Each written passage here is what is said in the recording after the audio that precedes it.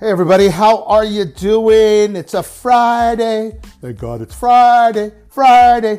All right, everybody, today I am going to be speaking from the Gospel of John, chapter 8, starts at verse 42. Now listen, before I start this, I want to talk about the devil. Satan is a real entity, a real spirit. He is a fallen angel. He is responsible for many, many things, none of which are good. He is the adversary to us who are believers, whatever denomination you hold in Christianity. If you accept Christ as your Savior, you're quite familiar with the devil. The devil strongly is connected with our flesh, in that if we go back to the fall of man in the Garden of Eden, the devil was there in the form of a serpent, doing what he does best, tempting us, getting us to act on our own behalf, to pursue our own desires. Hence, this is a struggle in life. It's what will eventually lead people away and to Christ, because you come to the end of yourself and whatever it is that you're doing. Sometimes it's just a recognition that there has to be more in this life. So this is entitled in the Bible, The Children of the Devil, which is quite disturbing. I mean, really, when we, regardless of what you hold belief-wise about the devil, I would suspect that anybody hearing a title for this string of verses, The Children of the Devil, immediately thinks of a film of gore and supernatural darkness that we've seen over the years in the cinematic world. But it's not quite that way. Let me get into it. Okay. Jesus said to them, "If God were your Father, you would love me. For I came from God and now am here. I have not come on my own, but he who sent me. Why is my language not clear to you?" So right away, man, Christ was just such a great teacher. He's God in human form. He was before the world was, but here he is embodied in a human man, talking about kernels of truth here that are so far removed from people's capacity to understand that it's no wonder he had to talk in parables. It's no wonder he's God, the holy part of the Trinity. But he says, if God were your Father, you would love me. So he's setting up his lineage. He is not of this world. He was not born a man through natural relations with Mary and Joseph. He came from heaven.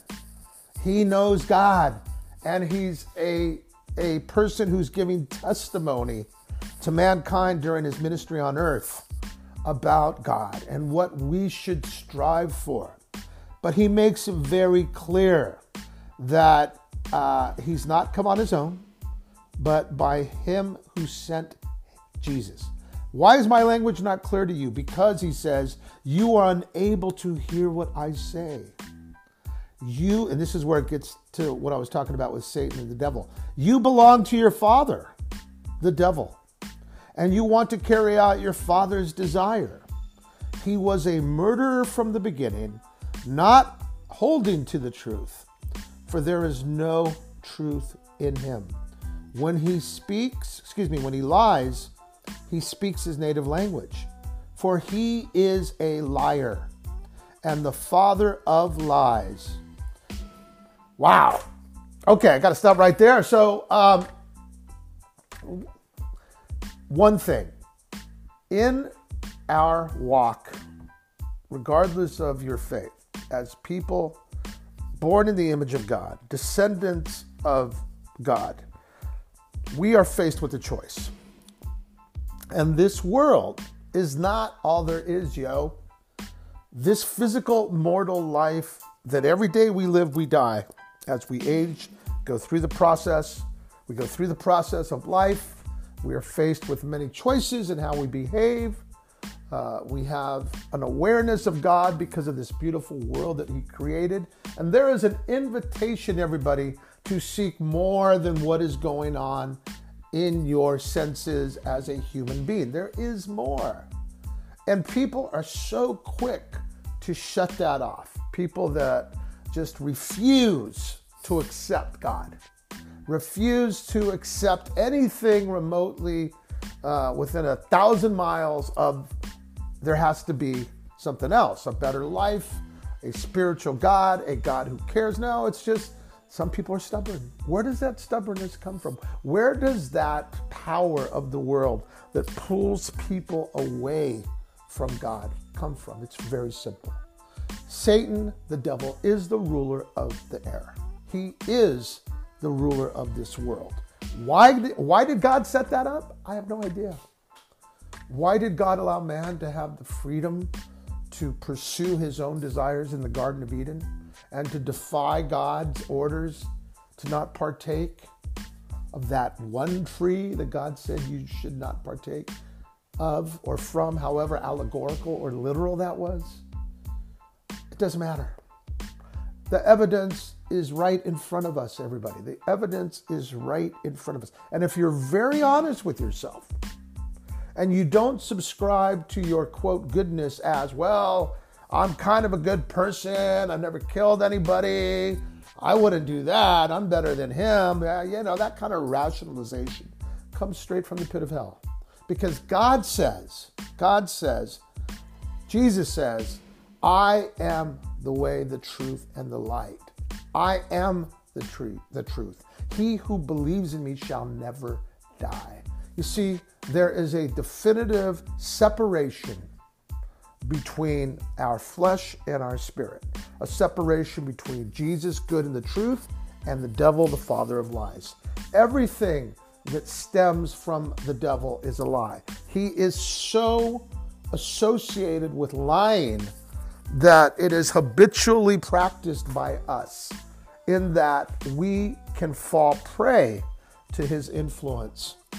It's so subtle sometimes. The things in this world that take us away from God, the programs that are concocted by people that are alternative systems of practice that take us away from God, are all from the devil, period. So you got to make a choice. And that's what Jesus is saying. He says, in essence, hey, I came here from God. I have not come on my own, but by him who sent me. You cannot understand or believe me because you belong to your father, the devil. Now, here's the good news, everybody. You don't have to stay in submission to the devil. If you are refuting God and you are refusing to pray and accept the gift of faith so that your spiritual eyes can be open, you can change that in an instant. Christ says, can any of you prove me guilty of sin? If I am telling the truth, why don't you believe me? And that's a good question. If Christ was of God, if Christ came down to teach men how to be in communion with the Father, with God, then why did he get killed? What was it stirring within that group of very religious Jews who were so adamantly against Christ and what he was saying in his ministry that they wanted him killed? Where did that energy come from? Where did that justification come from? The devil. And guess what? Christ willingly went to the cross knowing that the reason he was put on this earth was to give himself as a sacrifice for us. He says, I am telling the truth. Why don't you believe me? He who belongs to God hears what God says. The reason that you do not hear is that you do not belong to God. Boom. That is so heavy, y'all. That is so heavy. Christ is in this documentation stating so clearly that the reason people don't understand is because they don't belong to God. They belong to the devil. The devil is working day in and day out to try to keep people on a path to hell, to keep people on a path to separation from God. Everything that we struggle with, everything that the world pushes, again, I'm going to say it again, everything that pushes us away from the Father, pushes us away from faith, pushes us away from humility in admitting our sinful nature, is of the devil. And you will find this out, as I will, when we come to that inevitable day of judgment, where we stand before God and we will be confronted with the creator of the universe. We will be in fellowship in a judgmental context with Christ. And the reason that I believe that is because God has imprinted in me the awareness, the spiritual understanding that I am accountable for my actions, and I cannot pay the penalty for the wrongdoings that I've done during my mortal life. And that is the essence, everybody, of the gospel. We cannot do it. We are not good enough. We are bad enough, but because God is in control and God knows the way this thing works, he sent down a person to pay that ransom, and that is Jesus Christ. Listen, have a great day. Have a great weekend. I'll be talking to you guys soon. This has been my Christian walk. Peace.